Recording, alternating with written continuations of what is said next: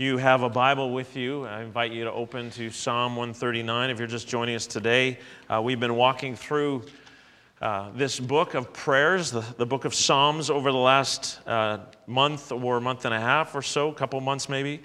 And we're going to continue that today with an exploration of Psalm 139. When I say the word surrender, what comes to your mind? See someone chuckling. I'm sure we would all have different things come to mind. One thing that might come to someone's mind perhaps would be World War II and the demand of the Allied forces of the Axis powers that they would surrender unconditionally in order for the war to come to a close. Perhaps some of you, I'm not, but perhaps some of you watch MMA. You're familiar with this mixed martial arts fighting, and when you are being beaten by an opponent, you can tap out. You let them know that you are surrendering. When I think of surrender, one of the events in my life that immediately comes to mind takes me back to high school. When I went into high school in Ontario, high school was grade 9 to 12 back then. I went to a small school that just had one basketball team, a senior team, and I tried out and I made the team. And I remember the first practice. As the first practice following tryouts concluded, I noticed the senior players on that team looking at me and beginning to come at me. And I realized that wasn't good, and I ran, but I didn't get far. They grabbed me. There were too many of them. They were too big and too strong, and I was being initiated. I think you might call it hazing today. And so I surrendered to what was inevitable. There was no way I was going to get out of that. And so I left practice that day with, just say, marks on my body. I surrendered to what was coming, what was inevitable. This morning, I've entitled my message, A Prayer of Surrender. Now, it's vital that we understand that surrender is always hard, but it's not always a bad thing, such as I described from my high school basketball experience. But the theme of surrender is what we are going to fix our minds on this morning. It is what we will be focusing on. We're going to explore Psalm 139, a prayer that brings us face to face with reality, with what is true, with what is the situation for every one of us. And the choice that we necessarily face is, what will we do in the face of that? Will we resist or will we surrender? That is the choice that we will be faced with this morning. I'm going to read, if you have your Bibles, this psalm is a little bit longer, 24 verses.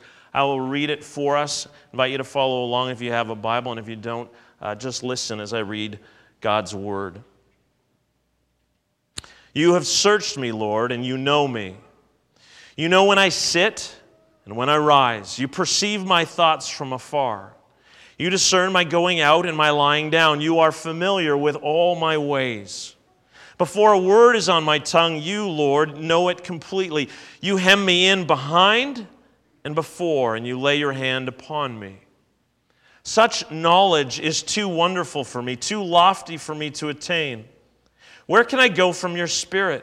Where can I flee from your presence? If I go up to the heavens, you are there. If I make my bed in the depths, you are there. If I rise on the wings of the dawn, if I settle on the far side of the sea, even there your hand will guide me. Your right hand will hold me fast. If I say, surely the darkness will hide me and the light become night around me, even the darkness will not be dark to you. The night will shine like the day, for darkness is as light to you. For you created my inmost being. You knit me together in my mother's womb. I praise you because I am fearfully and wonderfully made. Your works are wonderful. I know that full well. My frame was not hidden from you when I was made in the secret place, when I was woven together in the depths of the earth. Your eyes saw my unformed body. All the days ordained for me were written in your book before one of them came to be. How precious to me are your thoughts, God. How vast is the sum of them. Were I to count them, they would outnumber the grains of sand. When I awake, I am still with you. If only you, God, would slay the wicked. Away from me, you who are bloodthirsty. They speak of you with evil intent. Your adversaries misuse your name. Do I not hate those who hate you, Lord, and abhor those who are in rebellion against you? I have nothing but hatred for them. I count them my enemies. Search me, God, and know my heart. Test me and know my anxious thoughts. See if there is any offensive way in me, and lead me in the way everlasting. This morning, we're going to walk through this and unpack it, and we're going to do so in 3 sections under 3 headings. First, the environment we're in. Second, the feelings we experience. And third, the dangers we face. The environment we're in, the feelings we experience, and the dangers we face. We begin by looking at the environment in which we find ourselves. There are a number of important theological truths that are expressed within this psalm. A number of theological truths about God, about who He is, about what He is like. I'm going to reread for you the first 6 verses, the first stanza of this psalm. You have searched me, Lord, and you know me. You know when I sit and when I rise. You perceive my thoughts from afar. You discern my going out and my lying down. You are familiar with all my ways. Before a word is on my tongue, you, Lord, know it completely. You hem me in behind and before. You lay your hand upon me. Such knowledge is too wonderful for me, too lofty for me to attain. The key word in these opening verses is the word knowledge. It speaks of God's knowledge. God knows. God knows everything. The theological term for that is omniscience. God is all-knowing. And look at how David describes the knowledge of God. He says that God knows when he sits and when he rises, that God knows when he goes out and when he lies down. God knows all about David. He says he knows that. You are familiar, verse 3, with all my ways. Before a word is on my tongue, you, Lord, know it completely. David concludes the first stanza by saying, such knowledge is too wonderful for me, too lofty for me to attain. The doctrinal theological truth asserted in these opening verses is God's omniscience. God's knowledge is exhaustive. God knows everything.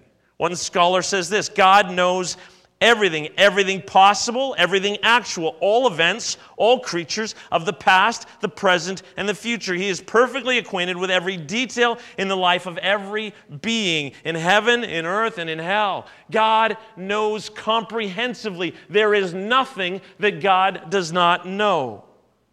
We read on and we encounter a second theological truth about God, and that is God is not only all-knowing, but God is all-present. He is omnipresent. Look at verse 7. David says, where can I go from your spirit? Where can I flee from your presence?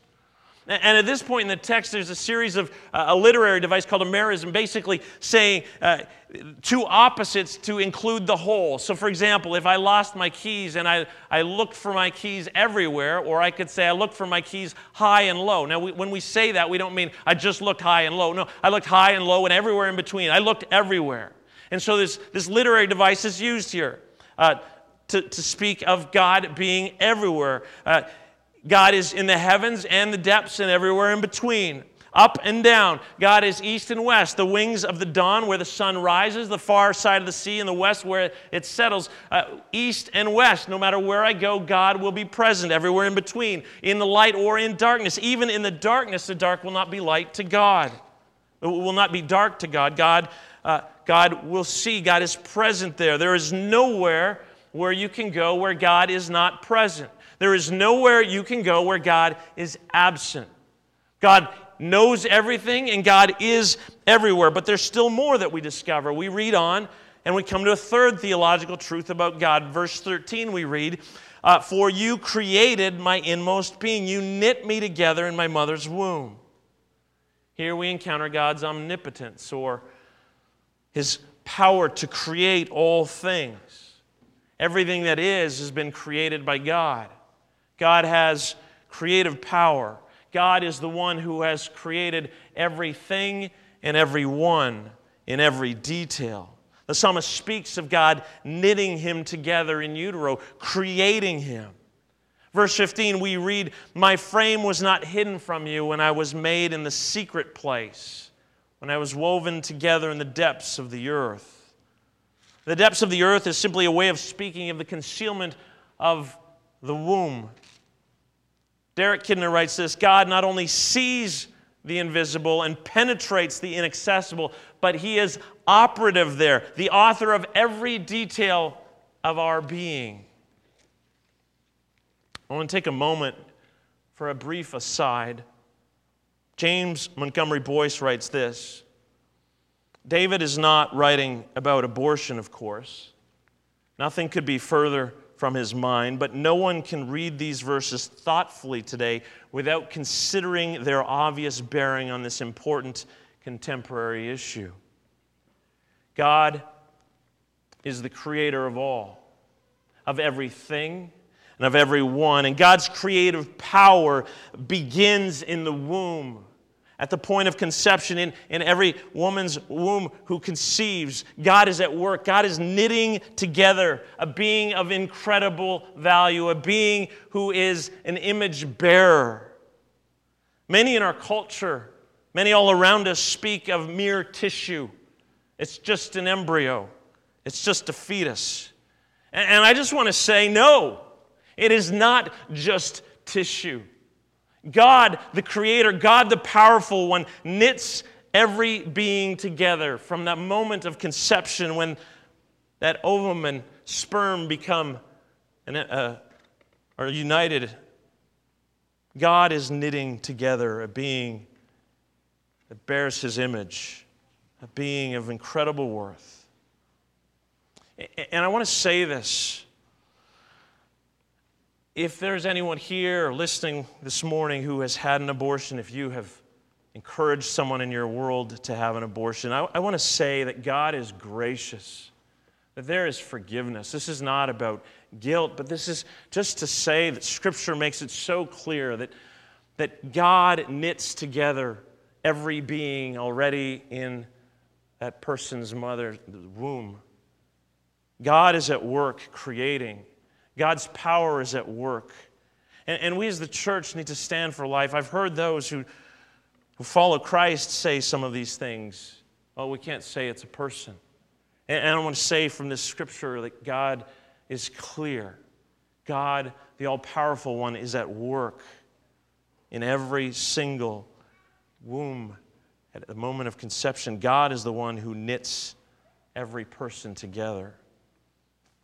And it's wise for us as Canadians to realize that Canada is one of only 4 countries globally that doesn't have a single law when it comes to abortion, protecting these lives created by God with inestimable value. Returning to our text, our exposition, this psalm reveals these important truths about God, that God is omniscient, that God knows everything. His knowledge is exhaustive, that God is omnipresent. He is everywhere. There is nowhere you can go, there's nowhere I can go where we escape His presence. And God is all-powerful. He is the creator of all things. These are important theological truths. But I want to say that if we simply hear these as theological assertions, then we have missed what is critical in this psalm, in this portion of Scripture. Theology must never be merely an intellectual matter. It can't be only a head thing. This is not simply about us knowing about God. No, if we read this text well, we will see not only these truths about God, but we will see that these truths about God are intensely personal for us. God doesn't just know generally, God knows you. He knows everything about you. He knows you better than you know yourself. God's not just present everywhere, He's present with you always. Always. You have never escaped His presence. God has all power. He is the one who has formed you, who's created you. You are wonderfully and fearfully made by Him. This is not mere theology. This is intensely personal. Alexander Maclaren writes, is not mere omniscience, but a knowledge which knows him altogether, speaking of the psalmist. Not mere omnipresence, but a presence which he can know or escape. Not mere creative power, but a power that shaped him.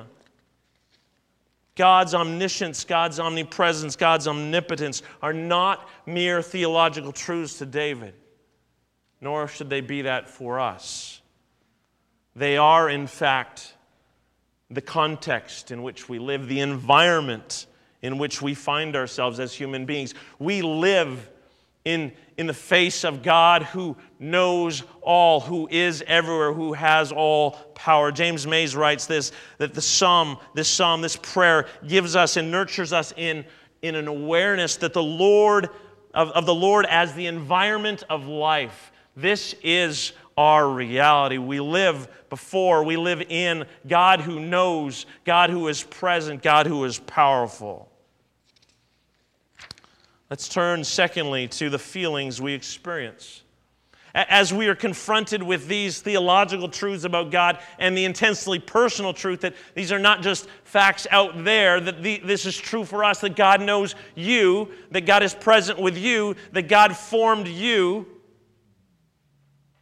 how are we left feeling? What is it we feel? Well, it would seem from a reading of verse 7 that David experiences a sense of being overwhelmed, that God's omniscience, His complete knowledge of all things, that His presence everywhere, that leaves David wanting to hide or to run away. Listen to verse 7. Where can I go from your spirit? Where can I flee from your presence? This knowledge of God and God's complete knowledge and His presence and His power is overwhelming. Verse 5 translated, you hem me in behind and before. That word translated to hem me in is a word elsewhere translated to speak of a siege, a military siege. That is, we are trapped. There's nowhere to go. We live in the environment of an all-knowing, all-powerful, always present God, and there is nowhere where we can go. Life in the presence of God, when we realize that God knows all, that God is everywhere, that God is all-powerful, can actually feel like a bit of a threat. We cannot get away from Him. We cannot hide. No matter where we go, no matter what we do, God is present there. God knows. Before we get there, God knows. And that can fill us with a sense of uneasiness. Roy Clement says this, David's description of God is like some master detective who snoops into every detail of his existence. Armed with X-ray cameras and laser probes, he's like the oppressive, all-seeing eye of Big Brother in George Orwell's novel 1984. We are confronted with these truths of who God is and what our life where our life is inevitably lived in the presence of God. And we may feel overwhelmed. We may be tempted to hide. We may be tempted to run. Not only from God, but from one another as well. In regards to how we hide from one another, William P. Brown writes this, impenetrable defenses are developed to protect our knowledge from unwanted intruders. People retreat from relationships, make their true reality, and talk in anonymity or in disguise. We vigorously guard ourselves against divulging too much. We entrust ourselves to no one but ourselves. Each home is an enclave, each self an island. With regards to hiding from God, we need only think of our first parents, Adam and Eve, in the garden. When they sinned, they hid from God. They sewed fig leaves together. Walke and Houston write this, intuitively, we resist this kind of invasion. We protect privacy. Before God, but the reality is before God, we stand naked and exposed. God knows all. God is present everywhere. Every deed,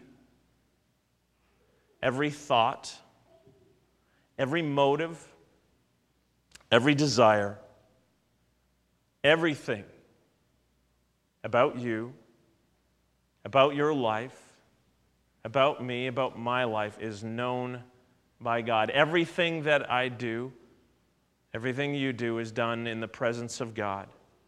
We cannot hide. We cannot get away from Him. There is no hiding from God, and trying to is irrational when we see the truth about God. And that leads us to the third heading of our exploration this morning, and that is the dangers that we face. At this point, we're going to turn to what is the most difficult and perhaps disturbing part of this psalm, beginning in verse 19. It probably struck you as a little odd as I read through this psalm. We come to these verses. I'll read verses 19 to 22 again. If only you, God, would slay the wicked. Away from me, you who are bloodthirsty. They speak of you with evil intent. Your adversaries misuse your name. Do I not hate those who hate you, Lord, and abhor those who are in rebellion against you? I have nothing but hatred for them. I count them my enemies. In the context of all that we read before that, don't we get there and go, what? What? How does that fit? How is that Christian? I mean, doesn't that jar us a little bit? Derek Kidner writes this, that moments like this create an embarrassing problem for Christians. I mean, I've never gotten a greeting card that has these verses written on it. Some of you are perhaps familiar with the term imprecatory. Imprecatory is an adjective. The noun is imprecation, which means invoking evil or speaking a curse. And there are a number of psalms, including Psalm 139, that are listed among the imprecatory psalms. That is, these are prayers that have this kind of language in them, where there's this spoken curse over enemies. Now, there are a number of these moments within the Psalms, and here's one of them. And we're faced with the question, what are we to do with this? How are we to understand this? How does this make sense and fit? So I want to say a couple things generally about imprecatory verses, and then I'll say a couple specific things about these verses. First, one thing we need to understand when it comes to these imprecatory statements that we encounter in the Psalms or elsewhere, we need to understand, first of all, that at their root is a plea for justice. It is a longing for the righteous to be vindicated. When the wicked seem to be prospering, when evil men and women are oppressing others, are harming others, there is an understandable desire for justice, for things to be set right. We need to understand that. Second, we need to understand where we live, that we live in a new situation because we live as those on this side of the cross. We know that God became flesh, that Christ came, that Christ suffered the penalty. He suffered for our sin and the sin of other sinners, that He paid the price for all who put their trust in Him, and we know that Christ is coming again and that one day Christ will set all things right. David and the other psalmists didn't know that. They didn't have the cross before them. They didn't understand anything about the return of Christ to set all things right. And so here's what Kidner writes. To get fully in tune with the psalmists on this issue, we should have to suspend our consciousness of having a gospel to impart. That is, if we put the cross aside for a second and imagine that we don't know that, and our assurance of a final rightings of wrong, that is, Christ's promised second coming when He will judge evil, and He will pour out His judgment on those who persist in their rebellion against God to the end, then we can try and adapt or apprehend the mindset of the psalmists. So we need to understand that we live on this side of the cross. We know that Christ suffered the penalty for our sin and the sin of others. We know that one day Jesus will come back as judge to set all things right, that right will be shown to be right and evil will be vanquished. And so now, as those who live as followers of Christ, we live as ministers of reconciliation. We are called to be proclaimers of good news. We are called to love our enemies. We are called to pray for those who persecute us. So we need to recognize those general things as we think about imprecatory psalms. But turning to these verses in particular here, let me make a couple things clear. First is this, that this is not David being vindictive. This is not about personal vengeance. In fact, we look at David and we see a man who was often restrained when he may have been inclined to retaliate. Think of how often he ran from Saul rather than fighting back. Or when his son Absalom stole the throne, David fled rather than fighting back. So no, this is not personal vengeance or vindictiveness. This is evidence of his passion for justice, his passion for God, and all that God stands, which means that it includes his abhorrence of what is evil, what is sinful, what is in rebellion to God. And so here, he resists all who stand against God. And secondly, I want you to see that the thrust of these verses is not ultimately judgment.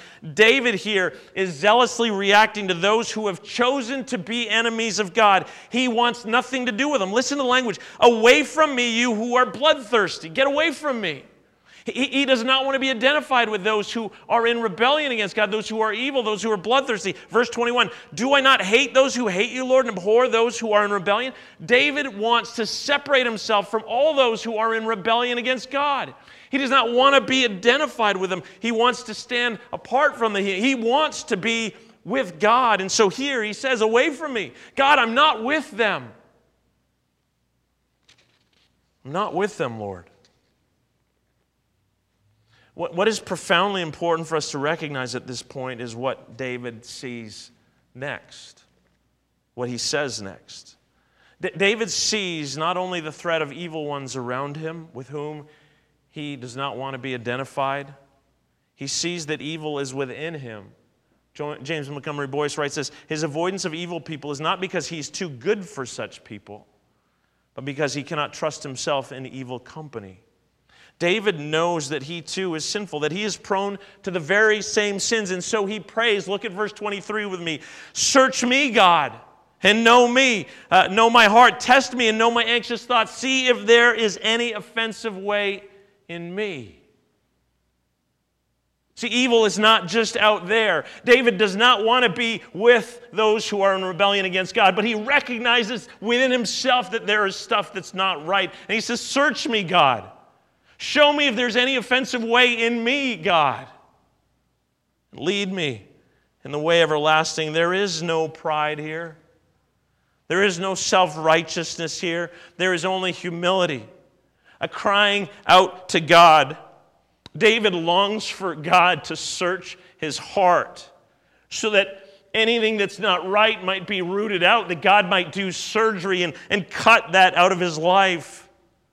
And that God would lead him in righteousness, the way of righteousness, the way everlasting, as opposed to the way of the wicked. Remember, if you were with us in the beginning, Psalm 1, two ways before us, the way of blessedness and the way of destruction, the way of the wicked. David desperately wants to be led in the way of blessedness, the way everlasting.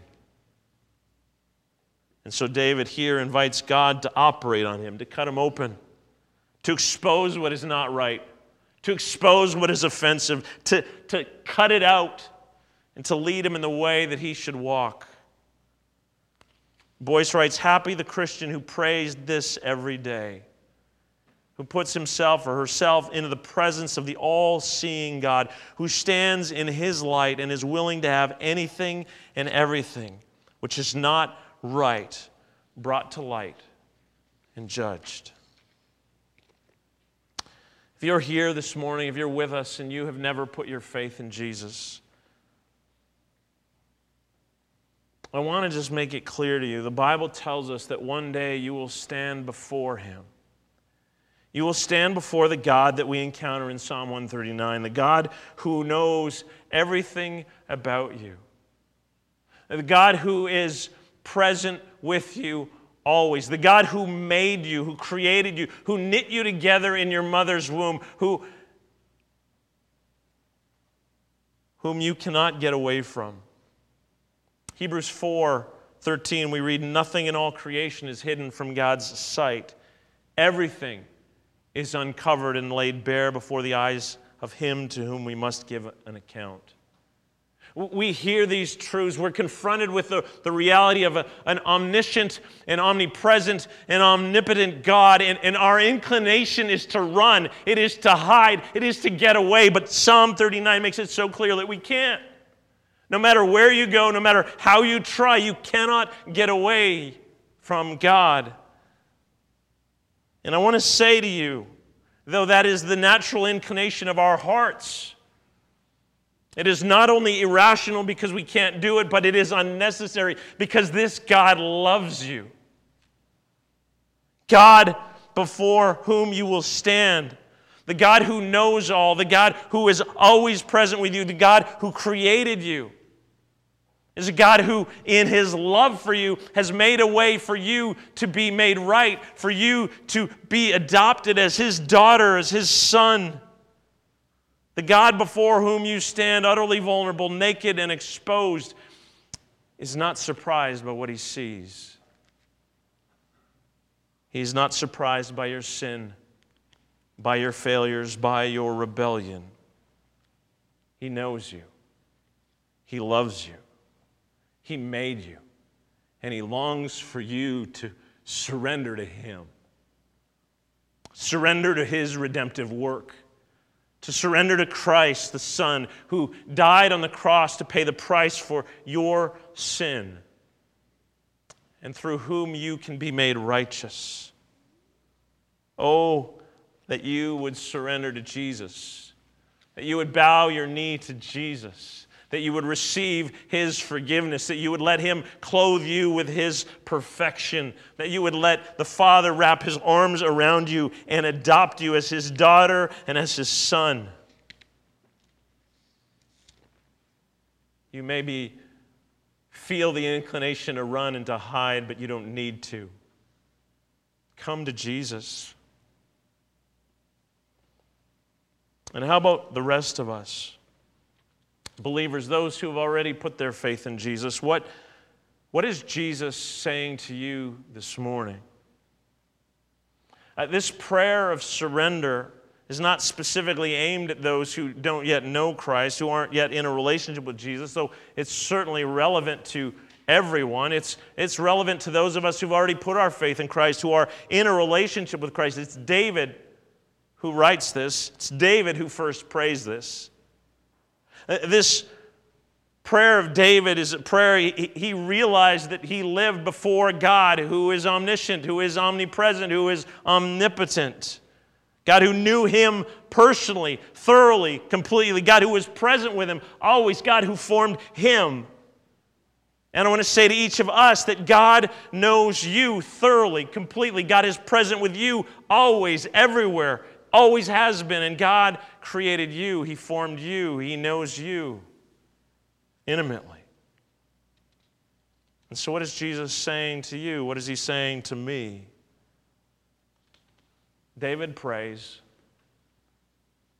"Search me, God, and know me." David prays to the one that he has already acknowledged who knows everything. And David says, "God, search me, know me. See if there's any offensive way in me.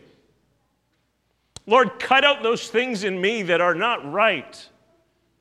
Cut out those things in my life that are an offense to you. And lead me in the way everlasting." So let me ask you a question, brothers and sisters. What is Jesus saying to you? What is it in your life that Jesus is putting His finger on saying, "I want to cut this out. We need to do some surgery here"?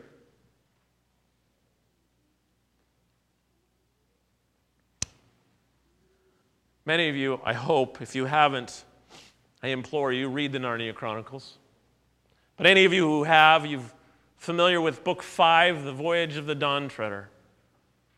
In that book, we meet a little boy. He's a bit of a brat named Eustace. Not a nice fellow. Beastly, I think is how C.S. Lewis describes him in the story. And he is with his cousins Edmund and Lucy, and much to his chagrin, he is swept up into Narnia and this adventure. And over the course of time, he actually becomes a dragon. Before he became a dragon, as a little boy, he put on a bracelet that he found in a cave full of treasure. And so when he becomes a dragon, that bracelet digs into his arm that is now a leg and much bigger. And it causes incredible pain. And over the course of his suffering, he desires to stop being a dragon, to be a boy again, but he doesn't know how. And I want to read a portion of the story to you. He encounters a lion, Aslan, the Christ figure, who tells him that he needs to undress. And Eustace he's puzzled at first, but then he realizes that much like a snake sheds a skin, so too a dragon can. We pick up the story after he has tried to peel off his skin. We read this, the words from Eustace. Well, exactly the same thing happened again. And I thought to myself, oh dear, however many skins have I got to take off? For I was longing to bathe my legs, so I scratched away for the third time and got off a third skin, just like the others, and stepped out of it. But as soon as I looked at myself in the water, I knew it had been no good. The lion said, you will have to let me undress you. I was afraid of his claws, I can tell you, but I was pretty nearly desperate now. So I just lay flat down on my back to let him do it. The very first tear he made was so deep that I thought it had gone right into my heart. And when he began pulling the skin off, it hurt worse than anything I've ever felt. Well, he peeled the beastly stuff right off, just as I thought I'd done it myself the other 3 times, only they hadn't hurt. And there it was, lying on the grass, only ever so much thicker and darker and more knobbly looking than the others had been. And there was I, as smooth and soft as a peeled switch, and smaller than I'd been. Then he caught hold of me. I didn't like that much, for I was very tender underneath that now that I had no skin on, and threw me into the water. It smarted like anything, but only for a moment. After that, it became perfectly delicious. David cries out, search me, God. Show me if there is any offensive way in me. David surrenders to the God who knows all, who is present everywhere, who has formed him, who has all power.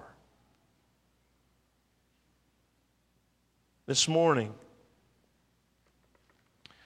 in this season, what is Jesus saying to you? Will you pray this prayer of surrender? Will you lay down before him and say, Lord, search me. Search me. You know me. You're present with me. You are all powerful. And I want you to do your work in me. Will you lay down before Christ this morning and invite him to undragon you afresh? Will you surrender to him daily? Will you and I pray this prayer? Search me, O God, and know my heart. Test me and know my anxious thoughts. See if there be any offensive way in me, and lead me in the way everlasting. It may be daunting for us to surrender. It may be daunting to lay down before Christ and say, you need to undress me. You need to root these things out of me. It may be scary, but surrender is good because we surrender to one who is good, one who loves us more than we can understand, one who gave his life for us that we might be redeemed. And here we learn, here we are invited to join David, to join saints through the centuries who surrender to Jesus afresh and pray this prayer, search me, O God, and know me. See if there be any offensive way in me, and lead me in the way everlasting. Amen.